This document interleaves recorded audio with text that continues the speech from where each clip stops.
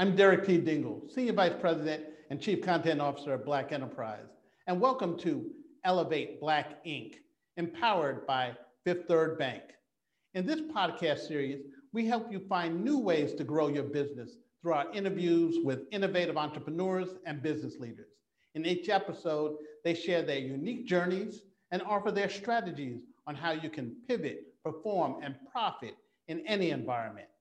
This week, we talk with Kurt and Jonathan Moody, the father and son team who operate Moody Nolan, one of the nation's largest Black architecture firms.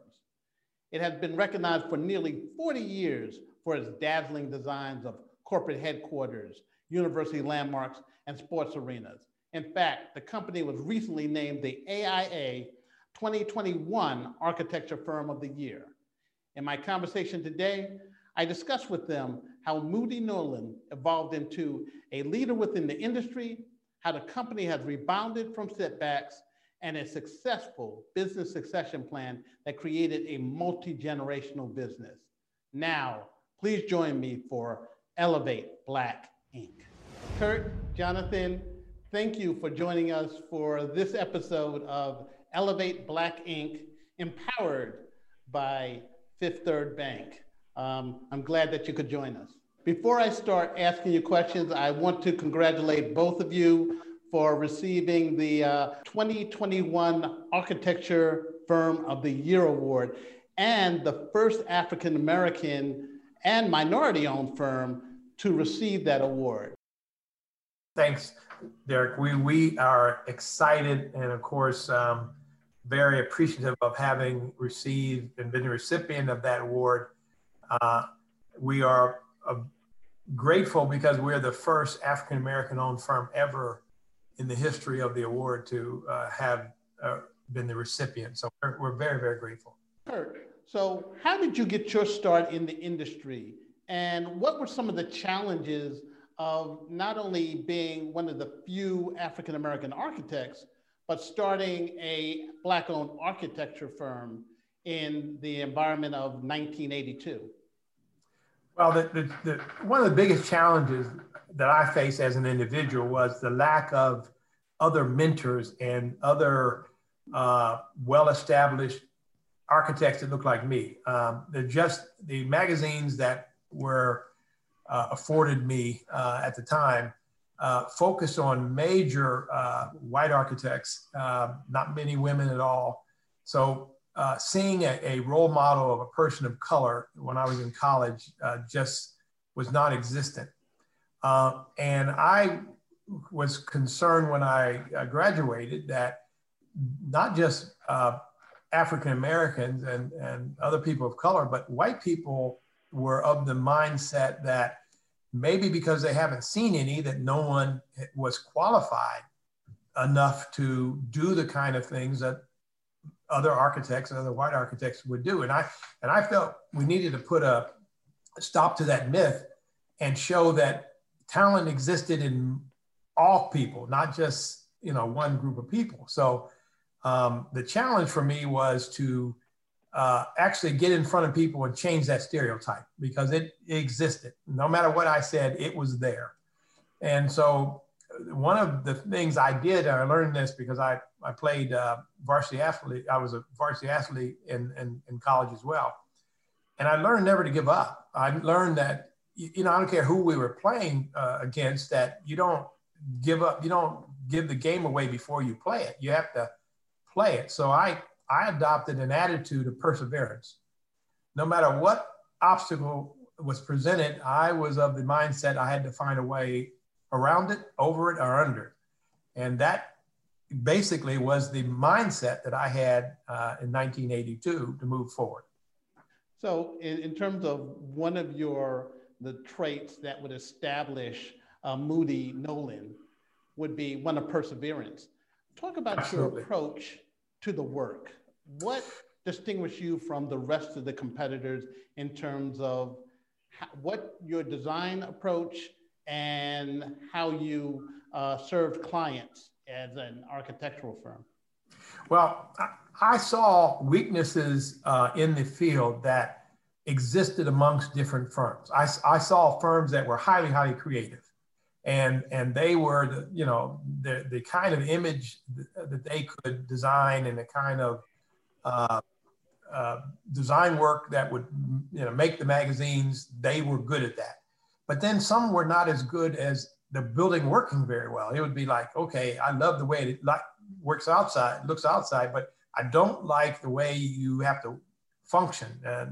And then the other thing is that many of them designed buildings are way over budget. I mean, they were very, very nice, but they were very, very expensive. And I felt if I could adopt a process to do creative designs within the budget criteria that I was given, but also function very well, that I would have something that maybe existed amongst individual firms, but not all together that well. And so I began to take on projects and do all of that, is to design the best project I can within the budget and within the program that actually function for the client's specific needs. And that's what we do today. Well, as you were looking at work in the beginning, what type of jobs did you take on? Did you look at, small scale university work with, say, colleges and universities, and then eventually graduated to corporate headquarters? Share the evolution of the type of jobs that you've gotten throughout the 80s. Well, in the 80s, when I started there was a down economy. Therefore, what work was available was not always the work that I really wanted. I mean, I needed to survive. That was the first criteria. How do I survive in this competitive market? So I quite frankly went after churches, Black churches specifically, because I knew I would at least have an audience that would listen to me as an architect to say, you can do our work, you relate to us. And so I first started with several churches. However, I had worked for the major firms that were in the Central Ohio market, and I knew that I had designed corporate office buildings. I had designed many things for them and felt that that was going to be a better path to grow. So I actually started going after university work, some of it mostly oriented towards sports, because as a former athlete, I also felt that if I am out there saying as an architect, I also have this special sensitivity as a former athlete, that would have some traction as well. So we pursued lots of sports oriented projects with wherever they may happen. And that became a factor. And it was, well, if I can do this major sports project, I can do this other corporate facility. And it went on from there. So the project type purposely varied. It was not, I determined that we should not specialize in one specific thing.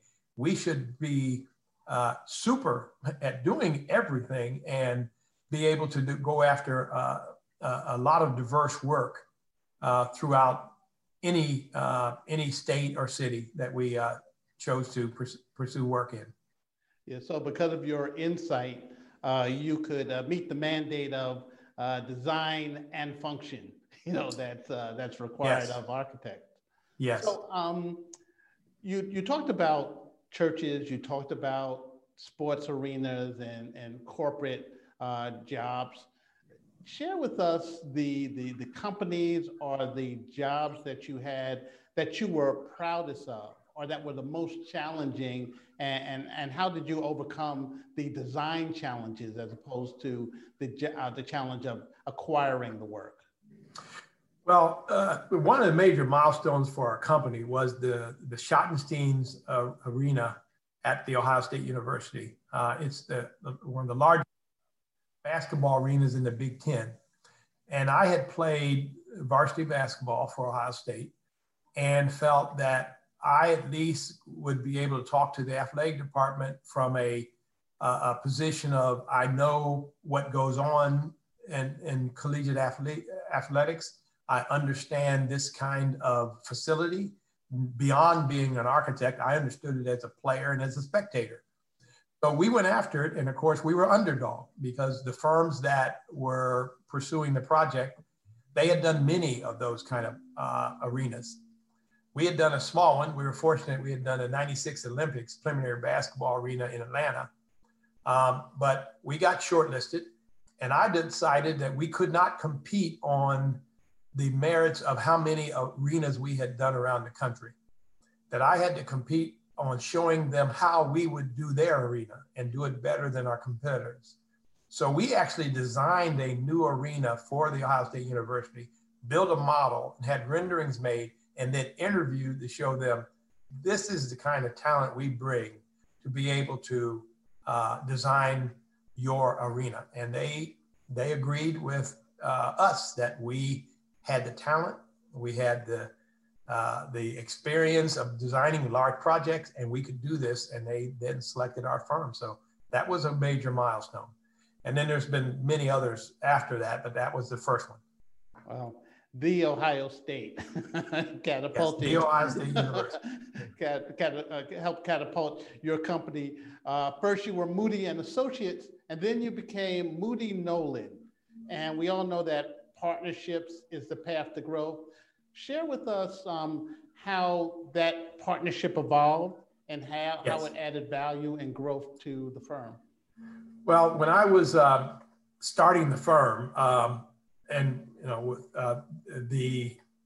one of my friends indicated that they had met an engineer that also wanted to start his own firm that I had not met, Howard Nolan. He had worked for the same architectural firm that I had worked for in the summer, but he was a civil and structural engineer, and he'd worked for them. And they thought that I should meet him. So they arranged a lunch, and I met him. And he brought with him contacts within the state system that I did not have. He was older than me, and he had been the assistant director of the Ohio Department of Transportation. And so when we agreed that we should come together, it was because a friend of his at the state said, I got a small project, the magnetic resonance imaging facility that I need you to do for me, but you need to get an architect. So he comes to me and says, why don't we do this together? And we did. It was highly successful. And then they gave us another project, which was the Ohio State University's Medical Records Office Edition, which was $5 million project at the time. So the original project was $350,000. And then we got selected for a $5 million project because we had done the $350,000 project so well. And it went on from there. His contacts with other agencies leveraged with mine, we became a little bit better dynamic duo than we would have been had I just done it alone. And so that was one of the characteristics that Howard brought to assist us in our growth. Well, I know in this area of architecture and construction, it's a lot of partnerships, a lot of joint venture. And just for our audience, what do you look for in a partnership? How do you know that a partnership will work given your approach and given what your company stands for and what you stand for as an entrepreneur? Well, we learned early in the development of the firm that the state of Ohio had what was called A firm, B firm list. The A firm was a prime firm that led the job, and they were traditionally a white firm. The B firm was a small minority or female-owned business, and we were categorized as a B firm when I started. We learned that if we worked well with the A firm, they would bring us more opportunities and add us to a team because they had to meet a minority percentage. But I quickly learned that if I was just meeting a minority percentage, which was 15%, that to get the same amount of fee that the lead firm was getting, 5 times, I had to have 5 projects to their 1 in order to accumulate the same income. So I asked the state to allow us to be a firm and take our risk on going after a firm, and we would bring other minority firms on.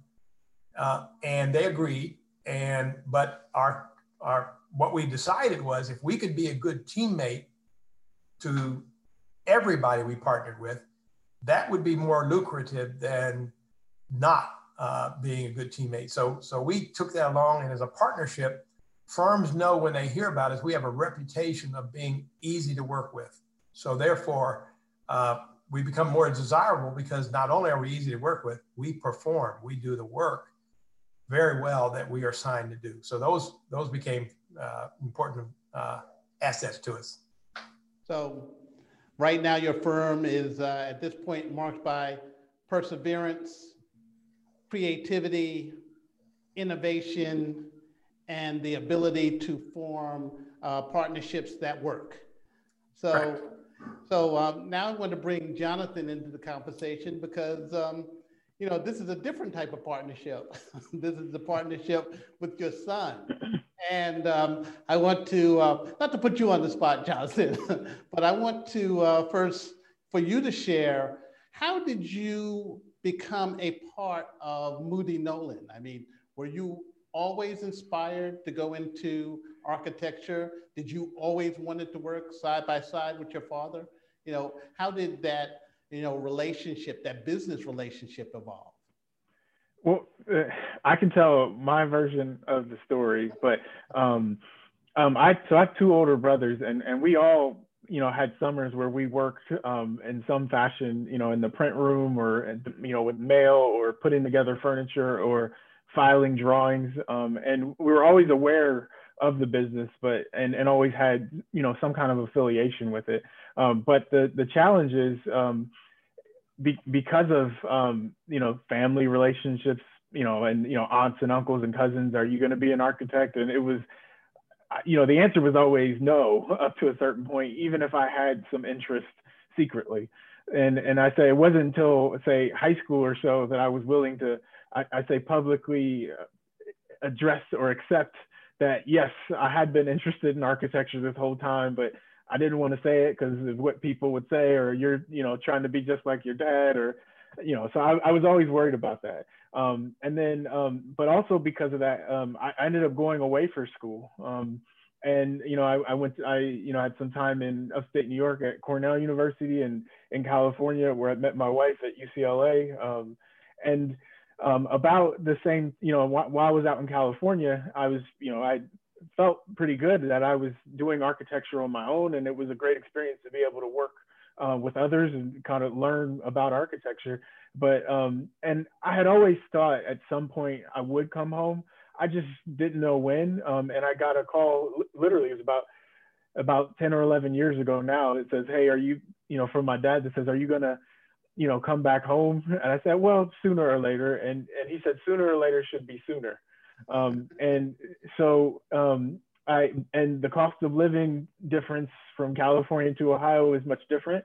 What my the rent I paid for my 350 square foot studio apartment was less than a mortgage here, or more than a mortgage here in Ohio. And so I built a house and moved back, and just kind of jumped in. And there's no good way to describe how that process played out, because it's, the best way I can summarize it is it's, like drinking from a fire hose every day for 10 years. And there's always so much more to learn.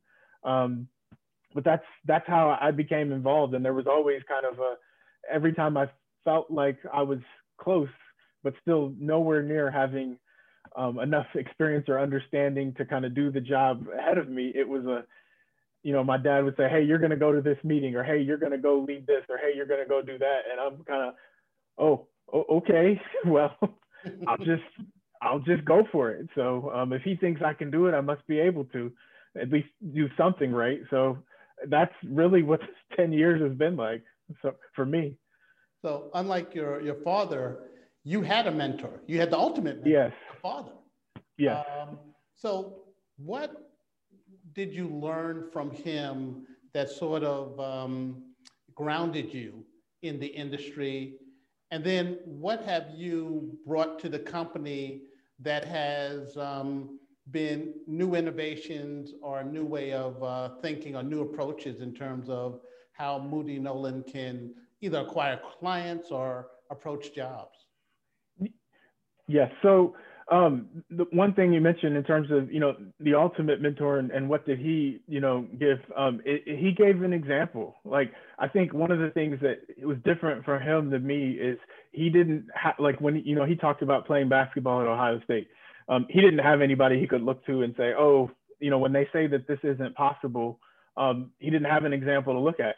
So for me, I played football at Cornell and, was constantly told, you could be a good football player if you give up architecture, or you could be a good architect if you give up football.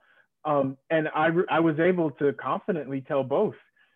Why can't I do this? And they said, oh, it's just not possible. And I said, well, but my dad was able to do it. So why can't I do it as well? And same thing in the industry. There's been so many things where the question would come as, is this possible? And I would, well, I know it's possible. So, I've seen it done. So why can't we do it too?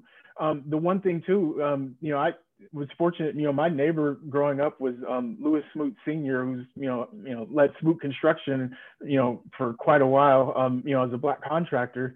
The night I left for Cornell the night before, I went over to his house and he said it was one of the best things ever to go away and work for somebody else. And so part of what I brought to the company, or brought back, I'd say is confidence and a perspective that, in terms of looking at how other people do things, or looking at how we do it, it was kind of a reassurance that we can do it just as good, if not even better than they're doing it. And to verify that says, hey, as we're approaching this, some other companies approach it this way, or some other, just to offer a different perspective. And I really do feel fortunate right now, the time that we're in, to really have two different generations perspectives in leadership. I really do think it's a big part of what's helped us, in the recent years and so many challenging times, to have, literally, the wealth of experience that my dad brings, and then, my naive perspective of, well, could we try this, or could we try that? And, and honestly, the flexibility and the space to mess up, to be wrong, and to not have to worry about it being kind of all on me, if we fail with some of my naive approaches or naive ideas. But that's a part of the creative process. It's looking at different approaches, looking at different solutions. I took a mechanical drawing class when I was younger, so I have an interest in architecture, but apparently didn't have the talent. But know the challenges that you have in terms of just putting everything just right, so that you meet the needs of the client and that you create some new solutions that the client may have not even thought of. So from your perspective, how did your approach, how did your learnings help in a particular job that you were developing? I remember like one of the early ones I got to work on, or help with, was we got approached by very great businessman Larry Connor, and he wanted to build an office building that matched his persona, and we were really pushing some things, or stretching both construction techniques, building envelope techniques, architecture form ideas that, where I worked before, I had tried some of these things, but really didn't have, the space to really say, all right, let's take it to another level. And for us, it was kind of the right, opportunity to say, we could bring all this experience. And if we leverage all these different, ideas around technology and building detailing and building construction, we could pull off one of the most unique office buildings that's ever been built. And, that was, I had a small role in a team, but it was so many different ideas that we could all push forward, bringing from so many different backgrounds to really deliver something that was, one of a kind. Yeah, it's part of the collaborative process where everyone's input, and then in this case, your input, created the solution that took the project to another level. Kurt, I'd like to ask you, as we're talking about both of your specific roles. Jonathan, you became president in 2016, and congratulations, you became CEO in 2020 last year. Now, Kurt, you're the chairman. Share with us how that business relationship works. That's one. And then secondly, Kurt, in terms of building a multi-generational business, how did you go about the succession planning? How did you go about making this transition, and what can you share with other companies that are looking at this, especially family-owned businesses? Okay, well, we're very fortunate. We decided years ago that each of the major leaders should try to determine who would be their replacement. Eventually, it didn't need to happen right away, but if you were grooming someone to be your replacement, is there anybody in the firm that you feel could do what you do and then move into your position? And so we all did some hard thinking and started coming up with different people. And of course, I had Jonathan in mind as my replacement. And that was years ago. But I didn't know if Jonathan was coming back to the firm because, he had gone to school in UCLA and he married his wife out there, and he was working with a very, very well, high profile architectural firm that was doing very, very well. So, but the thought was, as we grow, that it would be better that if I was still around when he comes to the firm versus just a departure. I'm gone, new person's coming in. So we enticed Jonathan to come back, and he, did his due diligence. He worked in the firm, and everybody knew that were other leaders that the growth of our firm was predicated on me eventually turning over the ropes to him, but still being around to continue to help nurture relationships that I had, established over the years, and that new ones that he would start. And it would be more dynamic if we could merge those versus, just shut the door on whatever I had done, end of story. But the other thing we discovered was that we didn't see many minority firms that had transition like this, where as an architectural practice. So we were wanting to make sure we were one of the role models of, yes, you can grow a firm, you can transition it and still continue along an upward path. And that's basically where we are and how we went about it. So if you had three points that you'd like to make for especially African-American firms on how to make this transition, as you said, this business succession plan, what would that be? What would you advise them to do? I would advise them to don't be afraid of it and to really consider it. And you don't have to wait till you're almost ready to leave the practice, that you should start thinking about that early. As part of your growth, how are you going to grow and then help somebody else to grow? And I think that is something that isn't always thought about as a firm. You're normally so busy trying to get work, pay the bills that you have, that those other things get put on the sideline. But this should not. It's just as important as winning other projects, because you got to do the projects and you got to have people that are talented, that you groom, that can do that work. And we've done that across the board in almost all the categories that we have in leadership.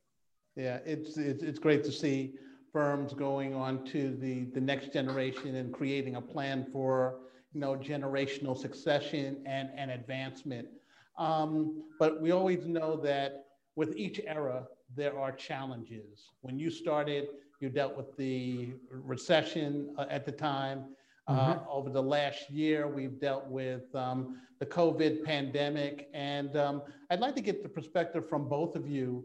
How did you work through the challenges of the COVID-19 environment, and how did you approach, keeping your employees focused, keeping your clientele, confident in your abilities, how did you manage that whole process in an unprecedented time? Well, as you know, we're all still going through that we haven't seen the end of it yet. So we're not sure, what things lie ahead. But what we did early, we didn't diddle-daddle around. We knew it was serious. We looked at the CDC criteria for, establishing certain criteria, and we have 11 offices. So we have offices in, Chicago, New York, Boston, Atlanta, Texas, and we needed to be able to look at the fact that each jurisdiction might have a different approach to, the amount of virus in that location. Therefore, you stay at home. So we came up with our own return to work policy, we called it. Jonathan was the major author, and that dictated. It said we could only have 20% of people in the office. It took care to think about people that had families and childcare issues, and said, we will work remotely. And we made sure we supplied all the people with the technology necessary from remote locations that didn't have it. And we've done that. And today we've become quite efficient at working at 230 locations. As you know, we were hurt like most firms when it comes to some projects went on hold. Some clients didn't have the financial ability to keep moving forward, but we never gave up, and we have continued to be fully employed. We have been fully employed. Now, we were helped a little bit by the PPP loan, which we did receive one, and in order to stay fully employed, and we've stayed fully employed throughout the entire process so far. Yeah, I would add in too. One of the things that was is things happen for a reason, and I remember first year in the role as CEO, and I remember hearing a sermon about David, and what was David's leadership style, and how did he tackle, how did he deal with what is this giant of Goliath, and it was like David was completely unprepared for everything he was headed into, and all he had was a slingshot, but he used the slingshot to the best of his ability, because he said, that's the tool I got. So for one of the things for me was, that I think everybody's been dealing with, that is a reality, is just dealing with uncertainty. And, I knew in my role, it was like, I don't know some things, like, and the truth is, being an adamant, and we had to be very intentional about communicating. We're in uncertain times. And so finding, weekly, daily, bi-weekly, every other day, who do I need to touch base with every day to effectively communicate things that I know and things that I don't know, and who can help connect the dots was critical. And, so every day there was let's get together as a small group and let's talk about, what do we know? Okay, these are the things we know. What does that mean? Okay, we need to march on with this. And it was a day by day, slowly but surely. And, here we are, nearly a year later, we're still kind of in, I tell you, I did not anticipate working from home as long as we did. But, it's can we survive today? Yes. Can we get through tomorrow? Probably, but we're only going to worry about today right now. Wow. I really enjoyed this conversation. You've given our audience a lot of great information.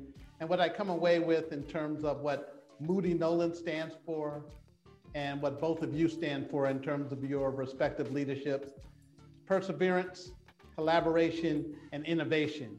And that's what will take Moody Nolan forward.